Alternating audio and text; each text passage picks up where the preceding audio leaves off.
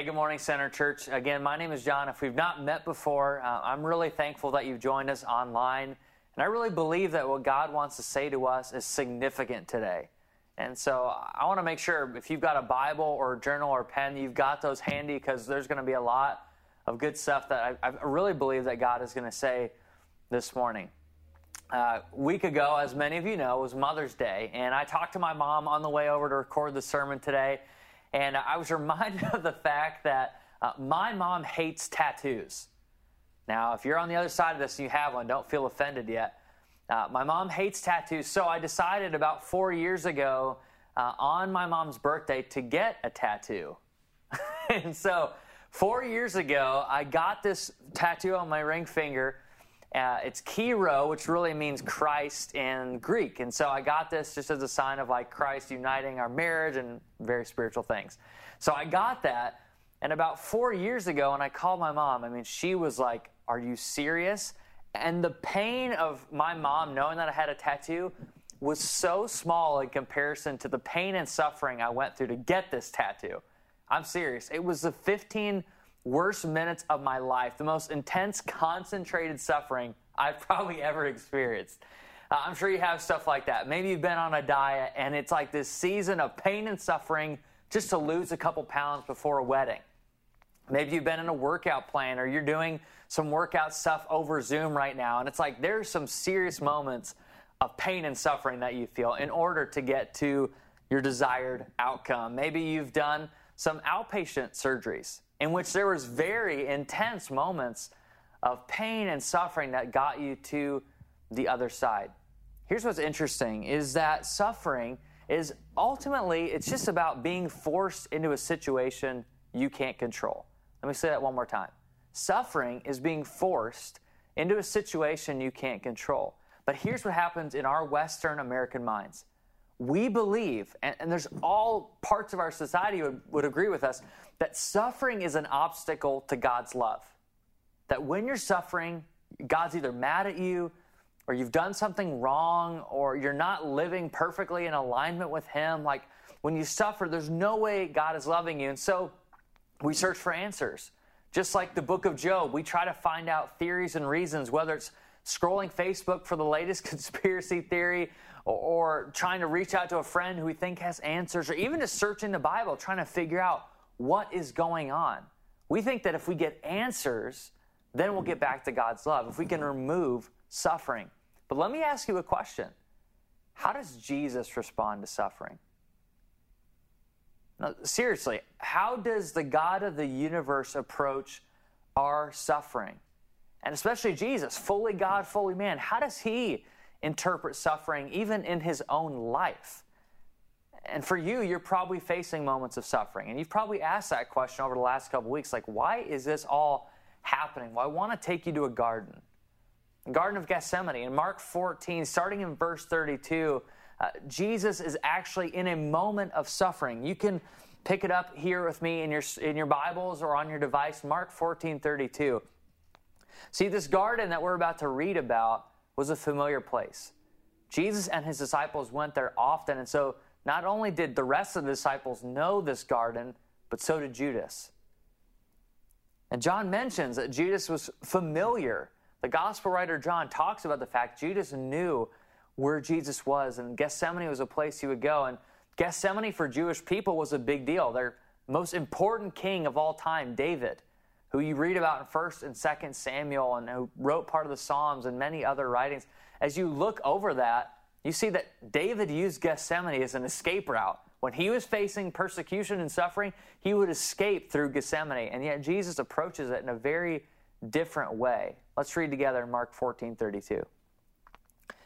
They went to a place called Gethsemane, and Jesus said to His disciples, "Sit here while I pray." Sit here while I pray. He took Peter, James, and John, his core three, guys he had invested in more than any others along with him, and he began to be deeply distressed and troubled. Some translations say Jesus was in deep anguish, in deep suffering. He was feeling the effects of what was about to take place at the cross. And Jesus utters these very human words. My soul is overwhelmed with sorrow to the point of death, he said to them, "Stay here and keep watch." He says, "Peter, James, and John, you stay here, you watch out, and I'm going to go pray. I'm going to go find a quiet place to be alone with my Father." So going a little farther, once he gets out of reach of Peter, James, and John, he falls to the ground. Out of desperation and pain, out of that deep sorrow and anguish, he prayed that if possible, the hour might pass from him, that the cross wouldn't have to happen. And Jesus utters this prayer in verse 36, and he says, "Abba, Father, everything is possible for you. Take this cup from me. Take this suffering away from me. Yet not what I will, but what you will." And look what Mark writes next. "Then Jesus returned to his disciples and found them sleeping." This is not keep watch and pray. This is real sleep. "Simon," he said to Peter, "are you asleep? Couldn't you keep watch for 1 hour? Watch and pray. Do what I'm doing, essentially, so that you will not fall into temptation. The spirit's willing, but your flesh, yourself, who you are, it's weak." What I find fascinating about why Mark writes is not long before this, Peter's declared, "Jesus, you're the Messiah. You're the King. You're the Anointed One." And yet in the midst of this Anointed One suffering and impending death, Peter's asleep. He's not watching. He's not praying. He's asleep. He's skipping out on this moment. And maybe you've asked this too. How do they fall asleep at such a critical time, right in the middle of an impending crisis? How could a disciple even do this? And to make matters worse, Jewish men, Jewish families and households on this night, Passover night, would spend hours well past midnight sharing the story of God's redemption for his people. And yet in the midst of the most redemptive act the world had ever seen, these guys are asleep. They're missing out. So I want to ask you, how does Jesus' prayer, how does this moment in the garden, how does this shape our view of suffering? How does it shape how we should look at suffering in our lives? I want to give you just a simple truth today, and I hope this is encouraging to you. It's simple. If you want to love like Jesus, you have to suffer like Jesus. To love like him is to truly identify and to embody what it means to suffer like him. And Jesus did not run from the reality of suffering in this story.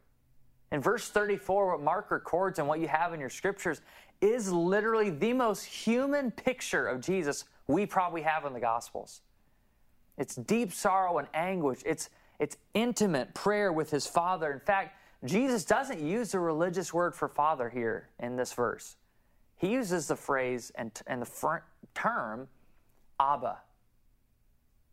If you've got kids, the sound of hearing your kids say Daddy, that intimate relationship you have, that closeness, the actual tie, the bond that you have is demonstrated in just that one word. This is Jesus to his Father, Abba.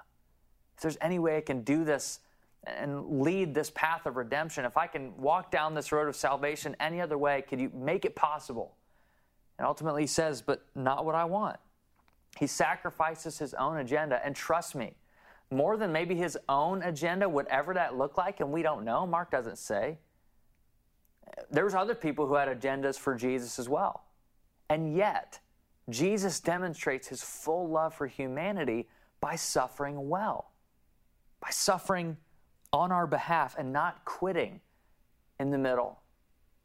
I've seen this with people in our church. I've seen people like you learn to suffer like Jesus, to know that there's situations I can't control, but I'm going to live into these in a different way. It's the mom who gets up 30 minutes earlier than usual to spend time with God, over and above being unemployed, having kids running around, having projects around the house, things that need to get done for clients, all that aside, 30 minutes to spend time with her Heavenly Father. It's the person who knows that Facebook is slowly destroying their soul, and there's really been nothing good about it for them. It's the person that decides, you know what, I don't need that. They delete it from their phone. They move on. It's the same person who, every time they go to the store, stocks up on beer or wine. It's the mom who finds solace in that glass of Merlot at the end of the day and says, I don't actually need that anymore. I'm going to be honest with God. I'm going to depend on Him. I'm going to bring the suffering, the stress, the worry, the frustration, maybe the anger you feel right now during this crisis. I'm going to bring it all to Jesus and ask if He'll carry it for me. And that's what Jesus does for His Father. The cup is real. The suffering is real. He doesn't minimize the pain. And He felt everything. And yet He says, not my will, but what you want. In fact, what I think is crazy about the Gospel of Mark is Mark 1 starts out with Jesus suffering. You remember this, which feels like a long time ago, but January, we started this journey through the Gospel of Mark, following in the footsteps of Jesus. And right at the beginning of Mark, Jesus is driven into the wilderness by the Spirit. And He's hungry, He's thirsty, and He's spiritually tempted by Satan. Talk about suffering.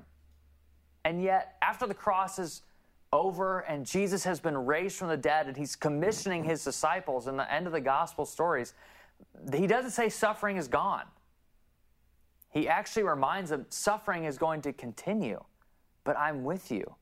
And if you really want to learn to love like me, you have to learn how I suffered. You have to be willing to suffer like me. So look how Mark continues his story in verse 39. Once more he went away and he prayed the same thing. This is the third time Mark documents Jesus in prayer. When he came back, he again found them awake, watchful, and praying. Not what it says. Again, he comes back and finds them sleeping. They've again missed the point. Their eyes were heavy, the text says, which literally just means they were really, really tired. They were exhausted. And he comes back and they're asleep, and they probably crack one eye and see Jesus standing there, and they don't know what to say to him. Mark documents say they were speechless. So verse 41, returning the third time, Jesus said to them, are you still sleeping and resting? Are you still missing the point? Are you still not learning how to truly suffer alongside of me? He says, enough. This is over. The hour has come. Look, the Son of Man, talking about himself, is delivered into the hands of sinners. Rise, let us go. Here comes my betrayer. Jesus sees through the olive trees Judas coming with his band of soldiers to take him, eventually to lead him to the cross. Friends, if you want to love like Jesus, you have to suffer like Jesus. It's a non-negotiable. And Paul, all throughout the New Testament, the apostle whose life was dramatically turned around, who went from persecuting and inflicting suffering on Christians to being inflicted with suffering for Christ. Even he, again and again, says that it's actually an act of rejoicing when you get to suffer. The book of Acts, again and again, the apostles who get thrown in prison, stoned, kicked out of the temple, told not to preach or else they were going to lose their life. They say, it's a joy to suffer. It's a joy to be counted worthy to suffer for Jesus' name. If you want to love like Jesus, you have to suffer like Jesus. I was reminded of this in one of the coolest moments of all quarantine was my sister got married. Actually, not the way she had planned, because she was supposed to get married May 8th, and that was clearly not a reality. And so they had to postpone and cancel flowers and food, and couldn't have any guests, and it was just our immediate family and a few other friends together in my parents' driveway, and my sister got married. Now, what I think is powerful is I was standing there as her oldest brother. I was watching this take place, and the exchange of vows happened, which for me, as a pastor who gets to lead weddings and be a part of a lot of weddings, it's my favorite part. But here's why it's my favorite part, and here's why for me as a big brother, it was so incredible to watch. Is that Jordan and her now husband, Sam, they weren't making predictions to one another. They weren't even making plans to one another. They were making promises to one another. Because Jordan and Sam, like all of us, they don't know what the summer's going to look like. They don't know what the next year's going to look like. They don't know if they could get sick or someone they love could get sick or they could lose a job, they could have to move, and they don't know any of that. But they've promised to love each other well, and even to love each other through suffering well.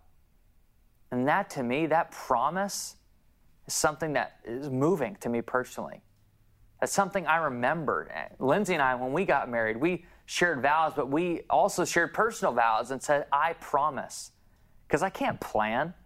I can't predict. As a leader right now, even as leading our church, I can't plan and predict the future. But what I can do is learn to love well and learn to suffer well. And it's in that context that Jesus makes us more like him. Here's what's also interesting. And you may be a part of this statistic, but 25% of Americans say that COVID-19 has helped them grow closer to God. 25%. Not of Christian Americans, of all Americans, say that this crisis, this pandemic, has actually led them closer to the feet of Jesus, to looking and living more like him. And I wonder, why is that? Could it be that moments of suffering actually can be windows for us to see a better life, be opportunities for us to trust God, to be moments where we have a clear picture of what life is really about? It's not about a perfectly mowed lawn. Maybe it's not about the lake house. Maybe it's not about the 401k. Maybe it's not about having the right girl on the right date in the right restaurant. Maybe it's not any of those things. Maybe there's a lot more to it. If we really want to understand the love of Jesus, we have to learn to suffer like him. Because here's what's true. This lockdown will end. But have your habits changed?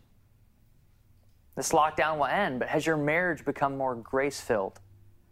This lockdown will end, but will your kids think of you as being more present than ever before?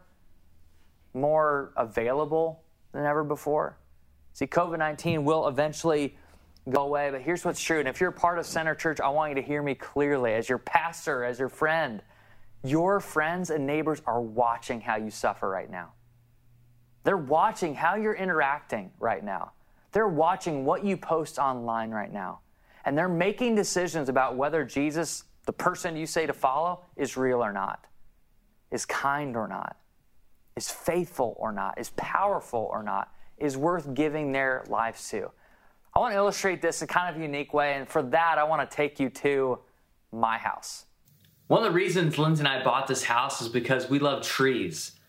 We have a bunch of oak trees in our yard, and they're incredible until you have to rake them up, which you know if you have trees, that is a pain, but we love the beauty of the trees. They're huge, hundreds of years old.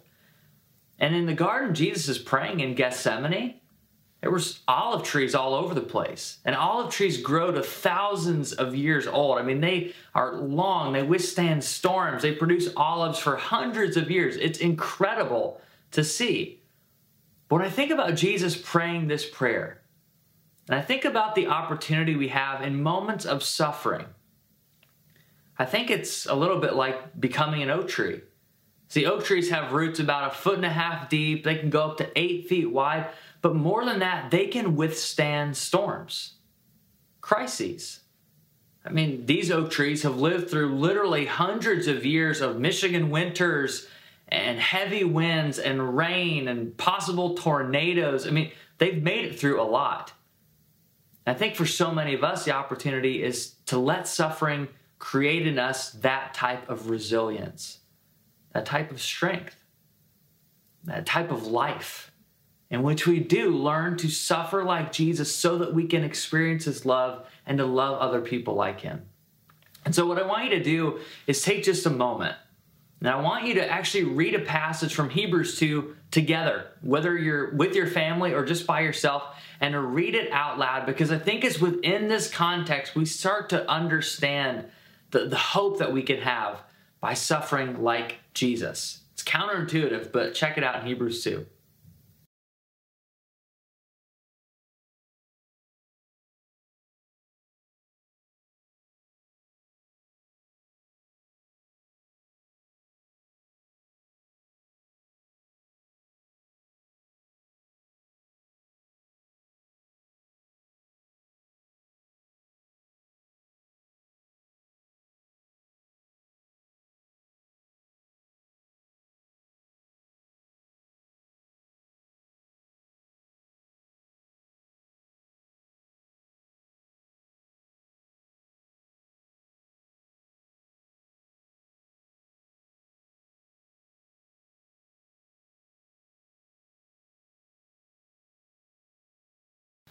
What I love about that passage is that there's such hope in the fact that Jesus knows what it's like to be tempted.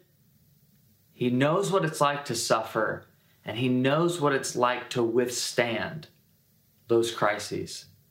And it was at the greatest point of his suffering, the cross, that he actually leans in more to the Father. He actually trusts and depends on the Father and has the audacity to pray, "Not my will, but yours be done."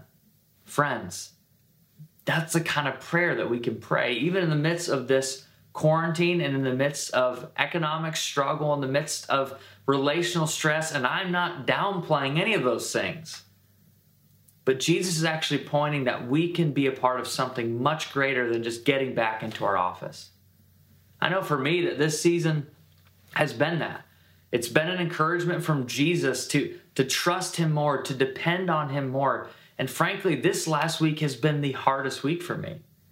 Because when people start to say reentry and reopen, I'm like, oh, finally, we can get back to all those things. And that's probably a tendency for you too. And maybe if you're a student, you're like, I can't wait to get back to just normal high school life. But don't miss what God is doing in this. Don't miss the opportunity to resemble an oak tree. Don't miss the opportunity to actually grow deeper and to suffer like Jesus, to surrender those situations that you cannot control. So I want to give you a real clear next step. This week, I want you to take some time in the midst of Netflix marathons and Zoom calls and work emails. I want you to find a few minutes. Maybe it's in the morning, maybe it's at night, maybe it's sometime in the middle of the day or during lunch. And I want you to write down your point right now, as honest as you can, to process emotionally and think kind of introspectively about yourself and ask, where am I suffering right now? What is the most difficult thing in my life right now? And to write it down. To be brutally honest, you don't have to share it with anybody, but to be vulnerable. Because there's a fear that I have about my own life and a temptation to think we all face that I'm just going to breeze through this and miss what God had started to do in me, and even acknowledge the things that are difficult and hard. So write it down, and then I want you to prayerfully read through Psalm 1. There's some stuff about trees in there, but I also think it's a vision for the kind of life we could have. And the psalmist writes in the very beginning of this book, the kind of life that people who truly trust in God and truly surrender to him and truly follow him, what their lives look like. So write down what's hard. Where are you suffering? And then prayerfully read through Psalm 1, because I think it's in that context you're going to find hope. And if we truly do want to love like Jesus, we have to learn how to suffer like him as well. To give those situations we can't control over to him. And so, would you pray with me? Jesus, I pray right now that you'd help us to truly be that kind of disciple, to trust you, to depend on you, and to be that kind of tree that's planted beside your living water. That our hope would not come from a government, our hope would not come from the latest theory, our hope would not even come just from the ending of a virus and kind of a moving on, but that our hope would really come from you. That our provision, our needs would be met in you, that our own sense of value and identity would be met in you. And most of all, God, I pray that you would really help us as a church, as disciples of you, to suffer like you, to give over the situations that we cannot control the outcomes, and to lean on you. So we declare that together. God, would you help us as we are honest this week, as we write stuff down, as we pray through Psalm 1, as we read through it. I pray that that will just be truths that just washes over our lives. That's our prayer. We love you and commit this time to you and depend on you. And we ask it in Jesus' name. Amen.